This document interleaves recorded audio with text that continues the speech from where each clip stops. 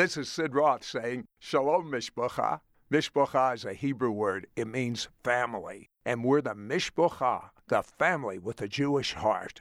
Welcome to today's edition of Messianic Vision and another appointment for you to be mentored to fulfill your destiny with one of our It's Supernatural guests. And now, here's your host for this program, It's Supernatural television producer, Ryan Bruss. Thank you, Sid. Today on Messianic Vision, our guest is Ryan Johnson, and this is going to be a wonderful podcast, as they all are. But Ryan explains that you have to supernaturally partner with heaven to see how your prophetic promises come to pass. And every one of us has prophetic promises over our lives. And I know if you've been in meetings where you've been prophetically ministered to, and there's things that are resting in you. And Ryan gives you the keys to cross the prophetic finish line. And I love that. And how to use your dreams and visions and prophetic words that God has given you to use as anchors, as faith and weapons against the enemy. And this is going to just be a real powerful podcast on how to contend for a miracle. Ryan, thank you for joining us. Thank you so much. I'm honored to be here. Now, Ryan, things were a little crazy early on in your life. You had a serious addiction to alcohol and speed. What was going on in your life? Well, I'll be honest and upfront with everybody listening. I grew up in a phenomenal home. I had a very loving family, very well provided for. My father is a disabled veteran for the United States Air Force. My mother was a loving, caring Southern woman, the epitome of what you could possibly imagine a Southern belle. But somewhere along the way, when I was about 12 or 13 years old, I knew that the Lord had spoken to me, and he had shared his dream for me. But I did not like his dream. I didn't really want anything to do with it. We were raised in a good home in the sense that we did go to church. We were never like we are committed to the Lord today. But I knew about God. I knew about Jesus, knew nothing of Holy Spirit. But beyond that, about 12, 13-year-old, when I told God I wasn't interested, my life began to open up into some dark things. I embraced for quite a while a depression that led me to be suicidal at multiple different times, and that went on for a number of years. But about that same time, at 12, 13 years old, I was introduced for the first time to alcohol, and I liked it. I liked how alcohol made me feel. I knew people, friends at school, relatives and stuff that did hardcore drugs, but I didn't like the drug scene. I was never really into the heroin or the marijuana or the crystal meth. Now, I would be lying if I didn't say I didn't ever try anything. I did try marijuana. I did not like slowing down. I was an athletic young man. I loved sports. I loved getting outside and, roughhousing to a degree. But drugs just seemed like it took you into another world that I just did not want to be a part of. Now, the irony of that is I felt like when I drank alcohol, I was still in control. Now, looking back, I realized I wasn't in control, but that's what I kept telling myself. So at an early age, I was sneaking around, and I had older friends that would get me alcohol, and I kept it really, really hid well from my parents, from friends, and only had just one or two individuals that knew what was going on. In the process, I was introduced to speed. Speed gave me that energy, that burst, that I like that feeling of like you're in control, but you're not slowing down at the same time. And speed and alcohol became something that quickly, although hidden, it began to direct and really impact my life. Being an athlete and, you're playing sports, you have practice, you have school, you have two-a-days, you have all that. Those things kind of gave me that charge. And and you mix that with the depression that was early on in my life. It just doesn't seem like you would say a good young man from a good home would fall into these things. But that's just like the enemy. The enemy is not a particular person in the sense where he just says, I'll pick on the weak or I'll pick on this. He'll pick on anybody he can. And I gave him all the reasons in the world to do so. So Alcohol became one of those things. Speed became one of those things, and it became a hidden aspect of my life. When I was in 10th grade, I convinced my parents to let me change school for the sake of sports and a coach and everything, and we changed schools. In 10th grade, I walked into a classroom. In the first row, on the very last seat, I saw the most beautiful young woman I've ever seen in my life. And I was smitten, to say the least. But she didn't want anything to do with me because she felt like I was trouble, which, ironically, she was right. Nevertheless, I did pursue and kept pursuing, and sometime later, I began to date this young woman. And I kept the alcohol hit. I kept the speed hit. And that was the majority of my high school life. It stayed that way. But along my senior year, I had some circumstances that ruined my dream. I had a dream that I had had since I was 12 years old. I wanted to do certain things. I wanted to play ball. I wanted to become a coach. I had my life played out. Now, you remember, God said he wanted something, but I had something different. And in that process, my life felt like it got ripped out from underneath me. The dream was taken, and I became more and more bitter. I became more and more angry.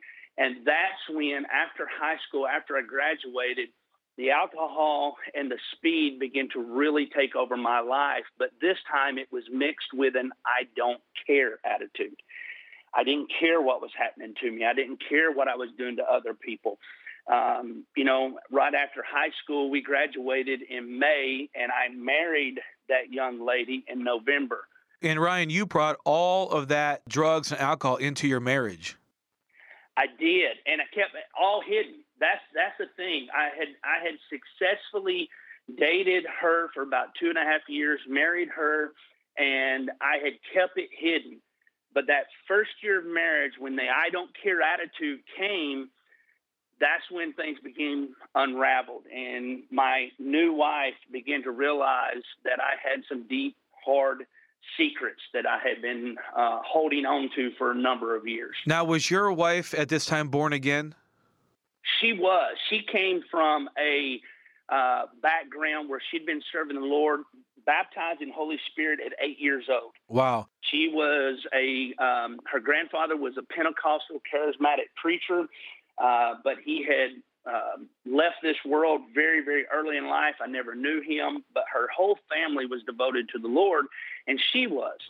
And then it got to the point where things were so crazy that you tried to leave your wife, and she literally fell on the floor, grabbed your legs, and begged you not to leave, and you were kind of dragging her across the floor and kind of kicked her off of you. And, she was like, I'm going to church. When I get back, I want you gone. And she just couldn't take it anymore. What happened after that? That's exactly right. When she came to me that Sunday morning and she said, "That's it. I want you out of here. I'm going to go to church. By the time you get home, I want you gone." And so I said, "I'll go to church with you. I'll go to church." I'd been to church. I'd done the church thing. And I said, "I'll go with you." And the preacher was preaching.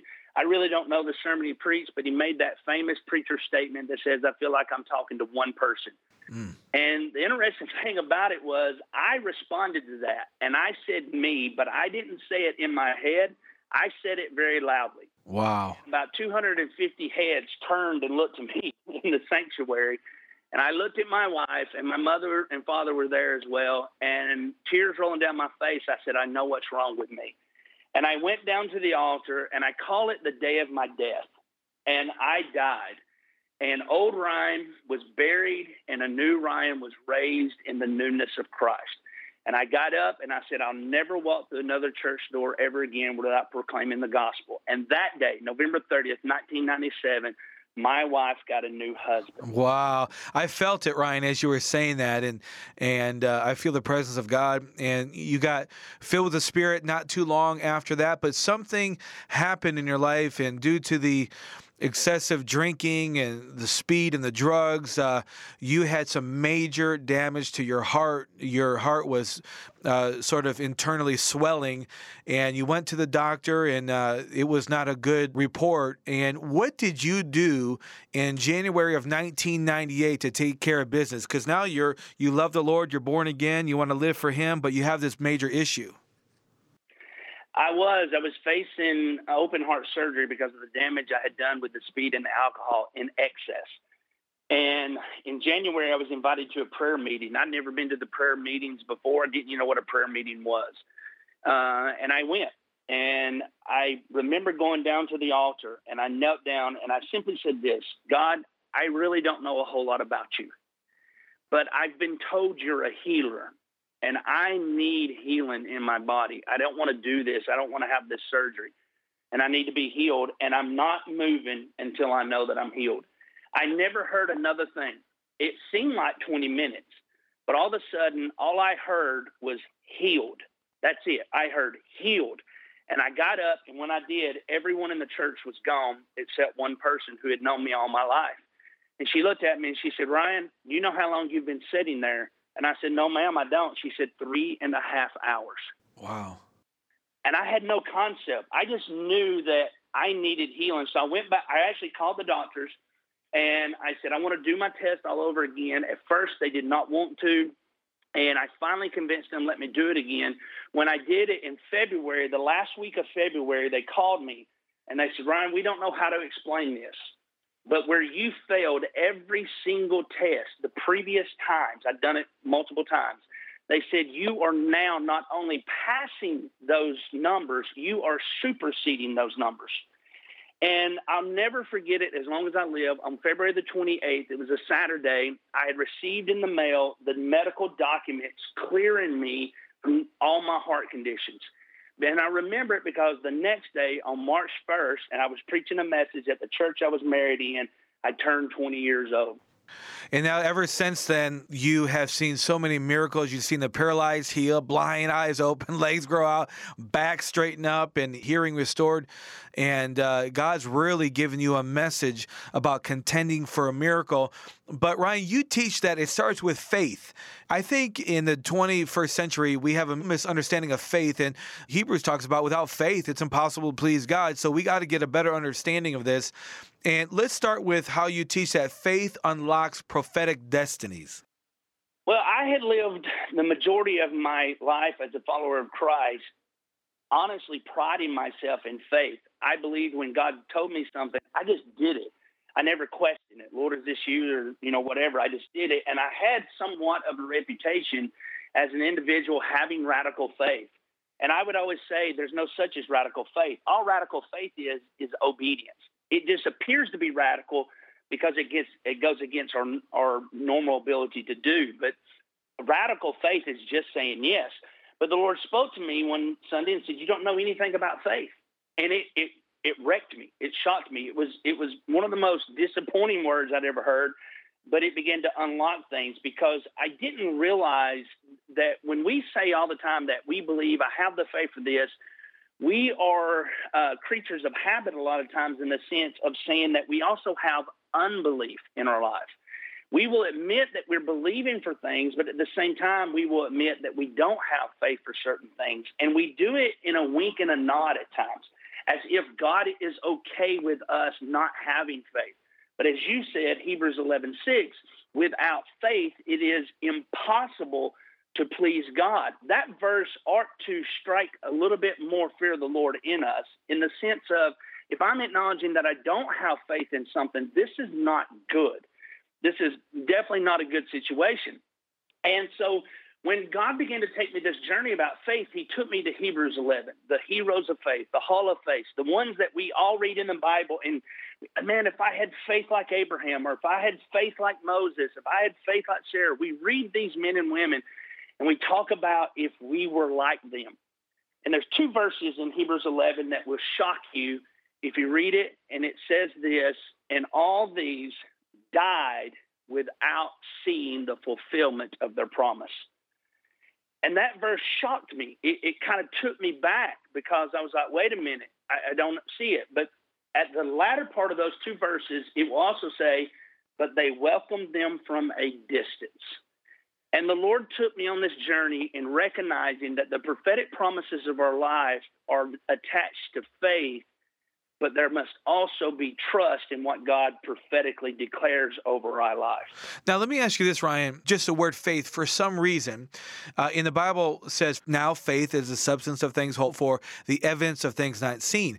Now, that's a pretty clear understanding of faith, but why is faith so abstract to where people really don't know how to grab onto it and use it for the glory of the Lord and for things to change in their life? I believe it's because we are people who demand to see results immediately. Right. You have a promise of the Lord, and the Lord says, for example, you've been praying for a lost loved one, a child, a daughter, son, whatever. And the Lord says that child is going to come to know the Lord. That child is going to be, delivered from drugs or whatever the case may be. They're going to know the Lord. Well, 15 years go by and they're still drug addicts. 20 years, they're still drug addicts. And we begin to give up in our faith because we don't see now results. Our hang up is in seeing it now. We become lack in our ability to believe, even though we tell ourselves, now faith is the evidence of things hoped for, not yet seen. We often feel like when God says this is going to happen, that if it doesn't happen in our set standard of time, then either God has forgotten or we have sinned in some manner or whatever the case may be. And that's where we get so limited in faith and why faith has to link with trust and trusting what God said. Faith is the evidence of things hoped for. What is your hope in? Is the measure of faith in your life based on whether or not you see it? See, this is the thing that gets us as individuals. We will say, I believe as long as I can see it. Now, most Christians won't acknowledge that, but it is the truth. A lot of times we give up because of a lack of ability to see things in the natural or see it in a set standard in which we value or label as, okay, tolerance and acceptance in that timeline. But I've talked to a lot of men and women of God over the years that they've been praying for something, and years go by, and a lot of individuals become bitter or angry at God because they think back to when God said, yet they see no evidence of it. Right. So you teach in your book thoroughly, in your CD set, that you got to contend for things. The promises in the Word of God are yes and amen. They are for us. They're for now. But there's a contending that has to happen for those promises. Talk about that. Absolutely. There's an aspect of every single prophetic promise that is spoken over to your life. Not only do you know those promises, but the enemy knows those promises as well. There's a demonic realm that is always trying to deny what God has declared over your life. We see this in Daniel when Daniel prays, and the prayer is answered immediately. But there's a battle in the second heavenly that delays that, and there's a contention. But how did that contending happen? It happened because Daniel prayed and he fasted. He fought while there's an angelic fight going on at the same time. Well, in our modern day, we also have to do similar things. We have to take those prophetic promises over our life, and we have to learn how to pray those into. We have to declare them. We have to remind ourselves every day. We have to remind the enemy that God has said this. And our trust is not in what man says or what man does, but our trust is in what the Lord has declared and say. Because his promises are yes and amen, because God is not a liar nor a deceiver, therefore the things in which he's declared over my life will come to be. And even though there's a battle in the moment, it does not mean that I don't have the victory of the prophetic promise. And so we literally have to fight for those things, and we have to encourage ourselves. We have to remind ourselves why it's so important to contend. Now, Ryan, you wrote a brand new book, How to Contend for a Miracle. What are people going to receive from this book, and what did God show you about writing it, actually? Well, the first thing, they're going to see the application of the Word of God. And what I mean by that is I'm not going to give you a concept or an idea of how to, without you understanding that God has already done it for other people in the Bible. You know, one of the descriptions I use in the book is the life of Abraham and Isaac. You're going to see how God was able to reveal a prophetic destiny over Abraham and Isaac's life, and how that was what got Abraham to the point to where he could go through with the sacrifice of Isaac. And you're going to get other scriptures, you're going to get other stories, but you're also going to get a very personal story involving my own family. You're going to get how we had to contend. My mother 5 years ago was diagnosed with cancer, and it was a battle. I mean, it was a battle in the natural, but it was a battle in the spiritual realm. And I want the readers to understand that I'm not giving you how-to instructions that I myself have not had to do. I'm trying to show the readers that not only does the Word of God say this, but I've applied this in my own life. And because I've applied this in my own life, I've seen the results of contending for your miracle. The enemy wants to deny you, but God has prophetically given you words over your life that are worth fighting for.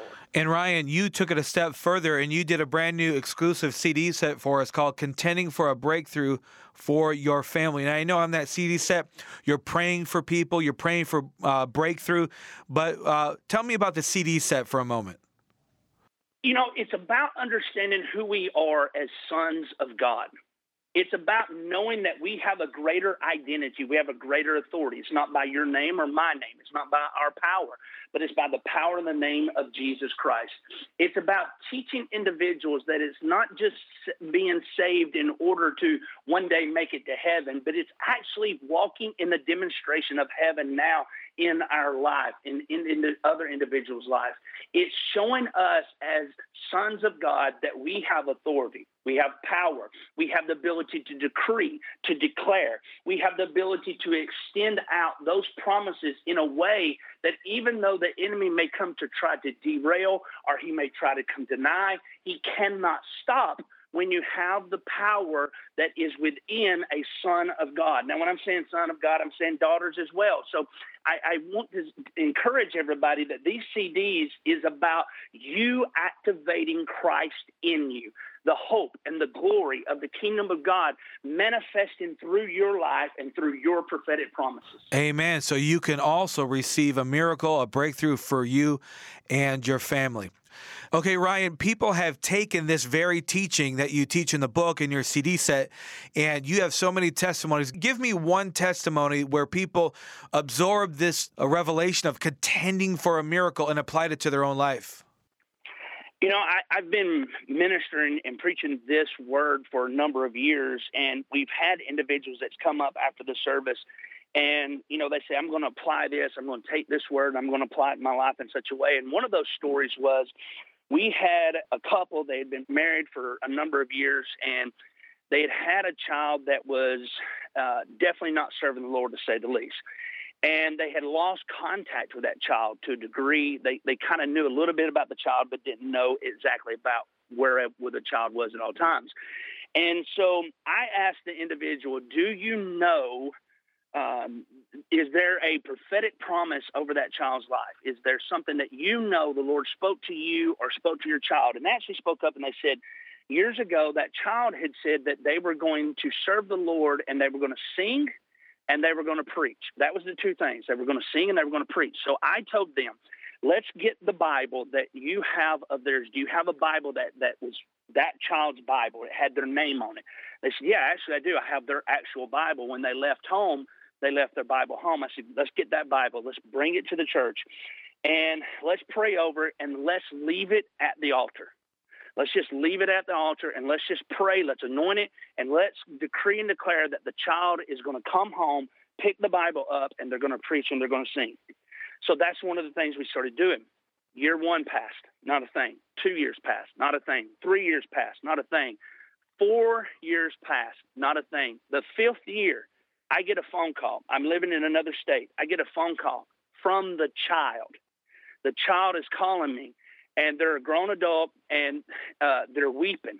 As they're weeping, they said, Ryan, I want to tell you how much I thank you. And I said, what are you thanking me for? And they said, I went to church tonight. I fell to the ground, gave my life to Christ, and I look up, and my Bible is on the altar. And my mother and my dad told me what you had instructed them to do, and that they had fought for my life this whole time. And I've picked up the Word of God again, and I'll preach and sing. Now, fast forward. That individual's married, has a family now, and has continued preaching and singing and serving the Lord ever since. Wow. Now that, Ryan, that is touching. That is incredible. And you talk about contending for 5 years, and that's what you got to do. You contend until the miracle happens. And I'm reminded just briefly of a friend of mine who told me that 2 years ago he was healed in his eyes, but he had been praying since 1983. So I want those who are listening to understand this teaching that Ryan is giving us is so important, because we do in this 21st century, we want everything fast. I mean, we see an ad on YouTube and we're frustrated because it's 8 seconds. But you have to understand that the kingdom doesn't work like that. We contend, we fight, we pray, we declare, we worship, and we keep moving forward in faith. To give up is not the answer. We got to quit giving up. And in fact, Ryan, you teach a lot about Abraham and Abraham's radical faith. And the Bible talks about in Romans how he did not give up. He kept pursuing and called those things that weren't as though they were. And just for a moment, talk about Abraham's radical faith as you see it. Well, for years, I just considered, we call Abraham the father of faith, and I considered him the father of faith simply because he said yes. Abraham was from a family of idolatry. His father was an idol worshiper. Abraham, early in his life, was, destined on that same path, but he has an encounter with God, and his life is radically transformed, and I just thought, this guy's the father of faith because he said yes. But one day when the Lord spoke to me about the faith and stuff, I went back and I'd heard so many messages over the years of people preaching about Abraham sacrificing Isaac in that moment. And I heard preachers and they would say, and Abraham knew that if he took Isaac's life, the Lord was going to raise him from the dead. And I immediately stopped in that moment and I said, how did he know? How did he know that God would have raised him from the dead? Now, here's why. He had never seen that demonstrated ever before in his life. He had never seen anybody raised from the dead. And a lot of times, we as Christians, we base our ability to believe based off what we've already seen. I ask people all the time, do you believe people can get out of wheelchairs? And they say yes. And then I say, how many of you actually seen it? Hands go up. And I said, whether you recognize it or not, a lot of times the way that we believe is based off what we have already seen. And that's not necessarily a wrong thing. It's encouragement. It should remind us that when God's done it once, he'll do it again. But that's not the measure of faith. Abraham didn't have that with luxury with Isaac. It's not like he could look and say, well, God, if I take Isaac's life, you're going to raise him from the dead because you did it for Bill's son. He had nothing to go on but the command of God. And I struggle with that. As a father of 4, I struggle because I thought if God told me to take the life of one of my kids, I don't know that I could say yes. So what was it, God? What was it that caused Abraham to say, we're going to the mountain, but we're coming back? And that's when I was reading the scripture, and you find what God said to Abraham. And then there was a nugget in the scripture that took me on a journey that blew me away when I realized that God had given Abraham a prophetic picture of Jesus being crucified. And a lot of people always tell him, I said, if you think I'm crazy, Jesus himself backed it up. I can carry you to the Gospel of John, where Jesus himself talks about what Abraham saw. And that's what hit me one day, is Abraham's life. What makes Abraham's life of faith is he acted upon what he saw. When the prophetic was revealed to him, it was enough to cause him to contend, even if it meant in the moment that the knife was going to go through Isaac's body, his flesh.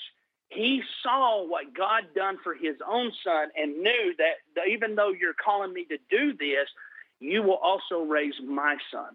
And this is part of the teaching that is in your book, and you really go into detail about how Abraham's radical faith is an example of how we are to walk this out today. And like I said before, Romans really dives into it as well to give us a real understanding about what Abraham was feeling and seeing. Okay, Ryan, I want to take you to something very significant, very close to home that happened to you. You had a prophetic dream that saved your mom's life. Tell that story. You mentioned it earlier that it's in the book, but here, if you could just share it, it's really powerful. In January, 5 years ago, when the Lord began to challenge me on my faith and began to stretch me, I didn't realize what he was preparing me for. He gave me this revelation how faith connects with the prophetic, and I had no clue.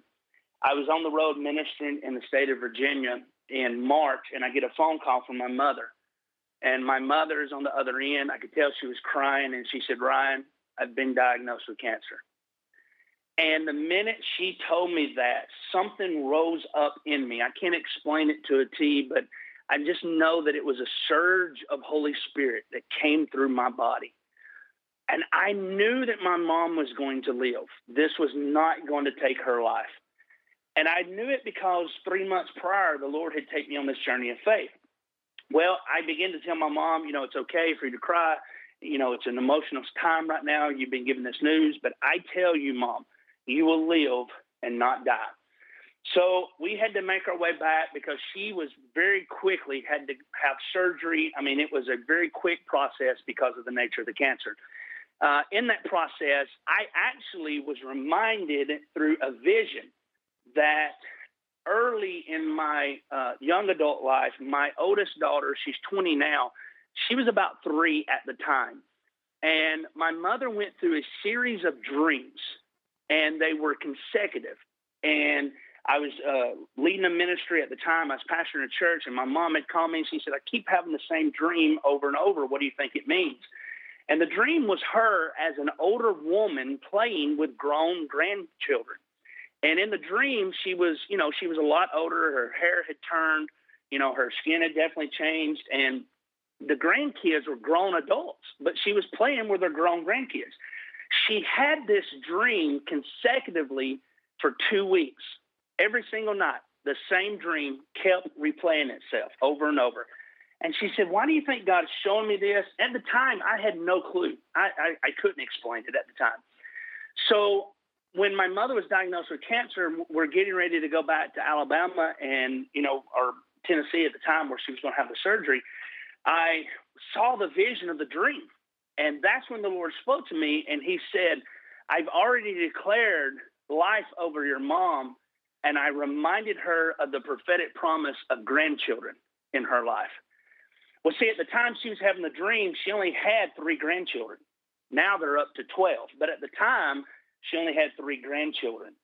And I remembered what God was teaching me about Abraham. And I remembered the vision, through that vision, in my mother's dream, what the Lord was showing me, that the enemy was trying to prematurely take my mother out of this world because it was nowhere near. 5 years ago, my oldest daughter would have been 15. My youngest daughter had been 12 to 13. And then my parents had grandkids that wasn't even born yet. So we were nowhere near the timeline of those dreams. And because of that, I knew what the enemy was trying to do. He was trying to stop the prophetic promises of my mother's life. And that's where we started putting our feet to the ground. I gathered my brothers and my sister. I got my dad. We were in the hospital. I began to explain everything to them. And I said, "Look, I will be strong. I will not let Mom see me cry. I will stand in faith because I have a word from the Lord. And I'm telling you, Mom is not going to die." Now, I didn't reveal to them what the word was in that moment. I didn't say a word. I just said, "I have a word." And I held true to that. And that journey of my mother in that battle, it was rocky to say the least at certain times, because I knew going into this that if the enemy could get my mother's mind, that's where he would win. And the battle was over her mind in this. And there came a day when he almost got her. He almost got her to check out. And this is where it gets very, very fascinating for me as not only somebody that experienced this and writing about this, but it just reminds me the power of God. There came a day we had visited my parents, and my mother snapped. she just lost it. I mean, I don't know how to explain it any other way than she had a breakdown. And she called me in her room. I'd never seen my mother without any hair. Again, my mother's a Southern belle to the T. I'd never seen her without any hair because I didn't want to cry in front of her. She called me into her room. She's 5'2". She's a very petite woman. She took her head cap off and she laid her bald head on my chest. And she said, Ryan, I can't do this anymore. Help me die. I want to die. I can't live. I can't do this. I can't fight. I need to die. That's it. I give up.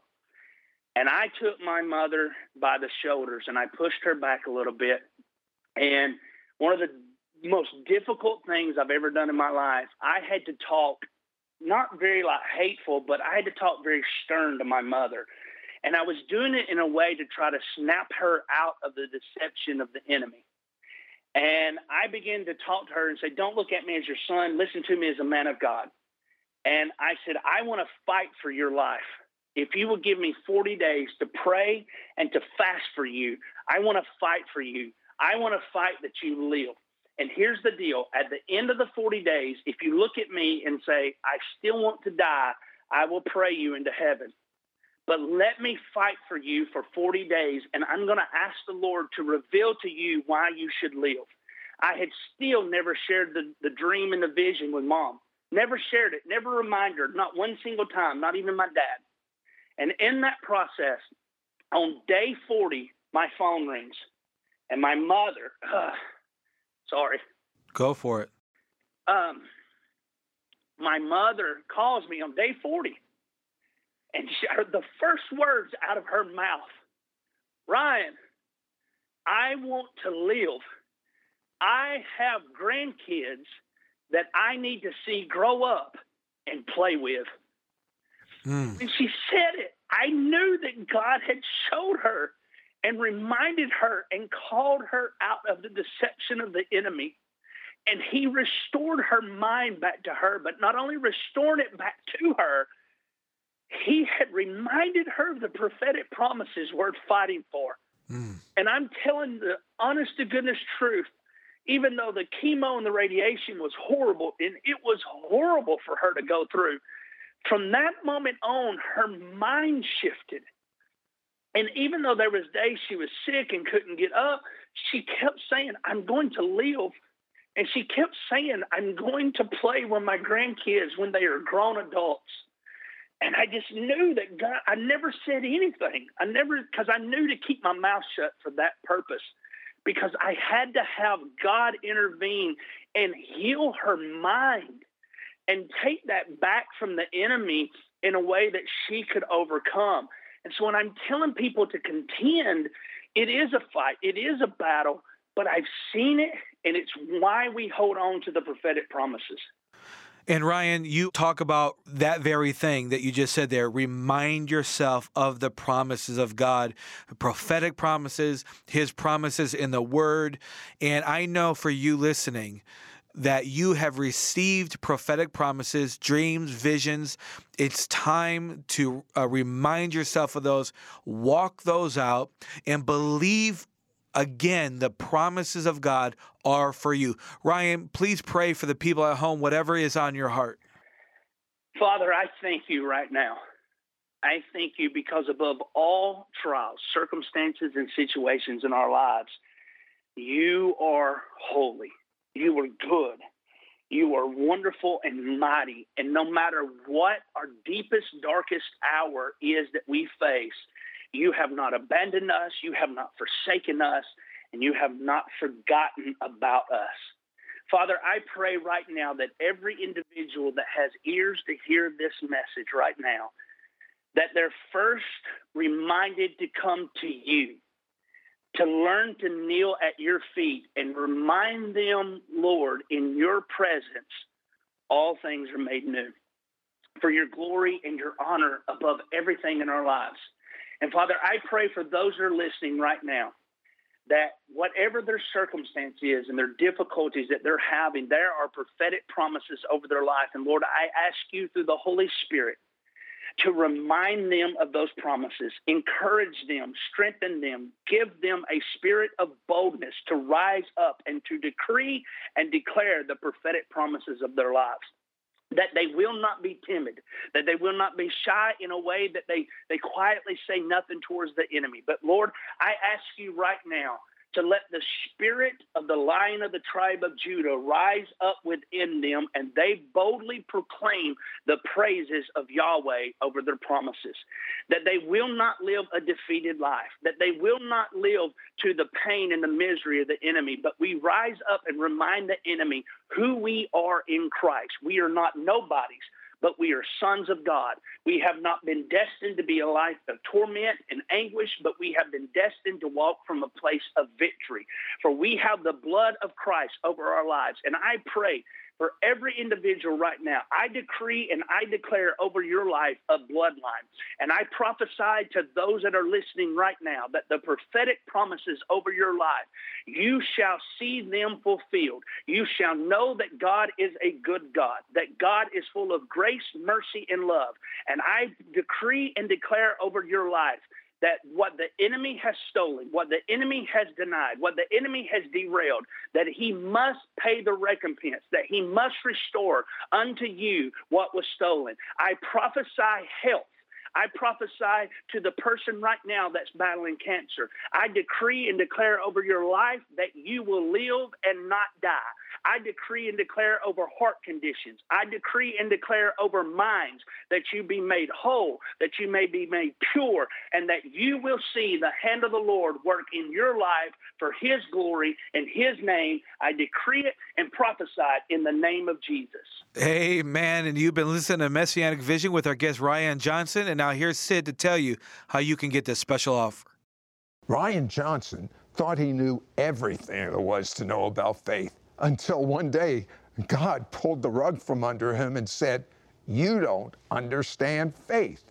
In his brand new book, How to Contend for a Miracle, an exclusive 3 CD set, Contending for a Breakthrough in Your Family, Ryan will teach you what God taught him about how faith unlocks your prophetic destiny.